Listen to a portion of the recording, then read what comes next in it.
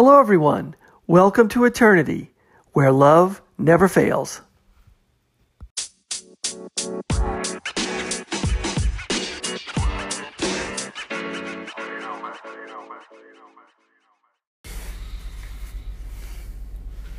Hello, everyone. Thanks for listening. This is the Eternity Bible Study Podcast, where we walk through the Bible together every weekday, Monday through Friday.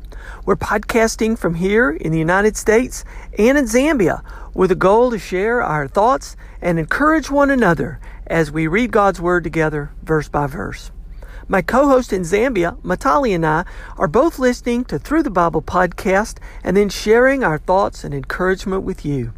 From America to Africa and everywhere else, God is in control.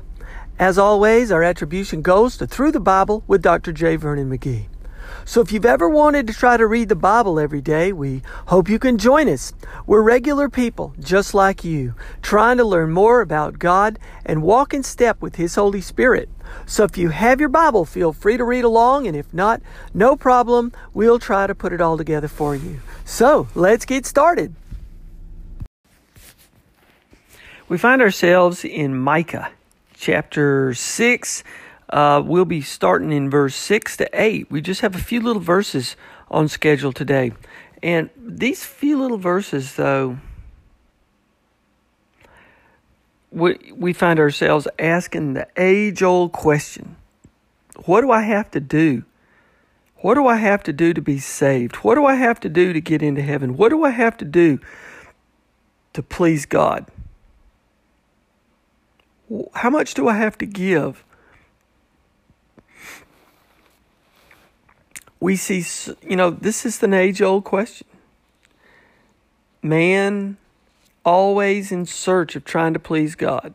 Man always trying to figure out what he's got to do. And you see pilgrimages, you see fasting, you see people wearing different kind of clothes or giving up certain foods or giving up something they like to do or making a sacrifice. Maybe you see man painting beautiful pictures or carving beautiful images. Or maybe you see building great cathedrals and great churches. Maybe you see composing wonderful music. Does all of this please God? Does all of this allow one to come before God and let God feel like you are doing good? And McGee was saying, don't get me wrong, living a good life, those are things, but what do you do to be able to come before God? And so all religions seem to, except Christianity, seem to make the point that man is trying to approach God. Man is always trying to find God or go to a higher level. But with Christianity, it's God seeking man. Not man seeking God, but it's God seeking man. And Christianity makes the point that man is a sinner. Nothing pure comes from man. Nothing good comes from man. And God makes the point that it's nothing you do that can please God or allow you to approach God. Why? Because you're a sinner. You're a hopeless sinner. And as McGee has said before many times, it's Jesus Christ and nothing else. So in other words, there is nothing you and I can do to approach God. There is nothing you and I can do to achieve entrance into heaven or entrance into His kingdom or salvation of your soul. There's nothing you can do. It's Jesus Christ and nothing else. And man is so prideful in many regards. Man sort of says, well, I'm a good person, or I've lived a good life. And God says, it doesn't matter. It's Jesus Christ and nothing else. You can't depend on your soul in any way. So we put in here with the age-old question. Verse 6, with what shall I come before the Lord? He's saying, what do I do? With what? And bow myself before God on high. This is the rhetorical question that the people are trying to answer. And this is during the indictment that God is giving on the people. He's saying, what have I done to you? Don't you remember what I've done to you? And then the people sort of answer rhetorically, well, with what? What do I do? What do I need to do to come before you? It's almost like God is giving a really specific question here. Please tell me what I've done to you. And the people answer, well, what do we have to do? Seems like you're not pleased. And then it gets really kind of facetious. It gets like a little bit insincere. Shall I come before him with burnt offerings? With calves a year old? Okay, he's starting out. Okay, is this what I need to do to please you? Because it sounds like you're not pleased with us. Verse 7, will the Lord be pleased with thousands of rams? With 10,000s of rivers of oil? Is this what we have to do to please you, God? Because you're not pleased with us. It gets a little bit over the top, doesn't it? What do we have to do? Shall I come? Shall I give my firstborn for my transgressions, the fruit of my body for the sin of my soul? In other words, do you want a human sacrifice? If I give you my firstborn, will that pay the penalty of my sins? And isn't it ironic that the people are sort of asking facetiously here, like thousands of rams and thousands of rivers of oil, or even my firstborn? Isn't it ironic that the people are asking this question and they don't even realize that what God will give on behalf of all mankind will be his firstborn?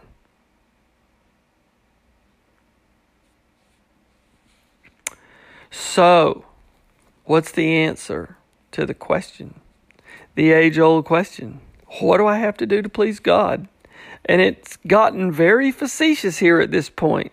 It's like it's almost making the case that there's nothing I can do that is going to please you. And we are so sorry that you are displeased with us. Asking what have we done to you? And it sounds like our answer to you back is that we just don't think there's anything that we can do that will please you because you're not satisfied with us. And the answer to the question is, in actuality, legally, literally, specifically, yes, there is nothing you can do that will please me because you are sinners. Unclean sinners. And there is nothing you can do that will be worthy of me. But this is like the gospel message, pre-gospel message. Because this is the rhetorical questions and answers before they even hear the gospel message. This is the mindset of the people pre-gospel message. The mindset is, there's nothing we can do to please this God. He never shows up when we need him, and it seems like nothing is enough for him. And the answer, once again, is you're right. Nothing you can do is good enough because you're all dead in your sin. And it's the answer to the rhetorical question. And the answer to the rhetorical facetiousness is, no, you don't have to give your firstborn because there's nothing you can do. But I will give my firstborn for you. So the answer to the question is, it's not what you can do for your salvation. It's what I will do for your salvation. My firstborn for your salvation. It's Jesus Christ and nothing else for your salvation. The price will be paid in full beyond what anything you can do. For God so loved the world that he gave his only begotten Son, in other words, his firstborn, that whosoever believeth in him shall not perish, have eternal life. Whoever believes has eternal life. It's not will get eternal life, it's has eternal life. Who believes has it. So let's look here at the sort of the punchline here in verse 8. He has told you, oh man, what is good. Okay, he's already told you. He said, man's asking God, what do I have to do to please you, God? And now he's saying, Micah's saying, he's told you, oh man. He's already told you. You already know it. What is good? And what does the Lord require of you? But to do justice, and to love kindness, and to walk humbly with your God. These are the primary forms of what love is. You need to love God and love one another. And when you love God and love one another, that's what you end up doing. That's the question is what do I have to do? Do justice.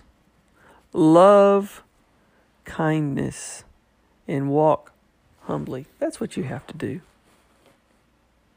Because then the love of God will be in you. Walk humbly with your God. Let your God walk with you. In humility, in kindness, and in justice. The attributes of God in your life. It's not what you do. It's what God has already done for you because he loves you. Powerful message. It's the gospel message before the gospel message gets packaged. It's like the pre-gospel message answering the question. So we'll stop here. We'll continue tomorrow we'll continue Monday. Sorry. As we continue our study in this great little book of Micah. So now I'll turn the rest of the podcast over to my co-host in Zambia, Matali. Matali, hope you're doing great. And we look forward to hearing what you've got to say today about this wonderful, wonderful book. God bless you all. Keep your heart centered on Christ, and we'll see you next time.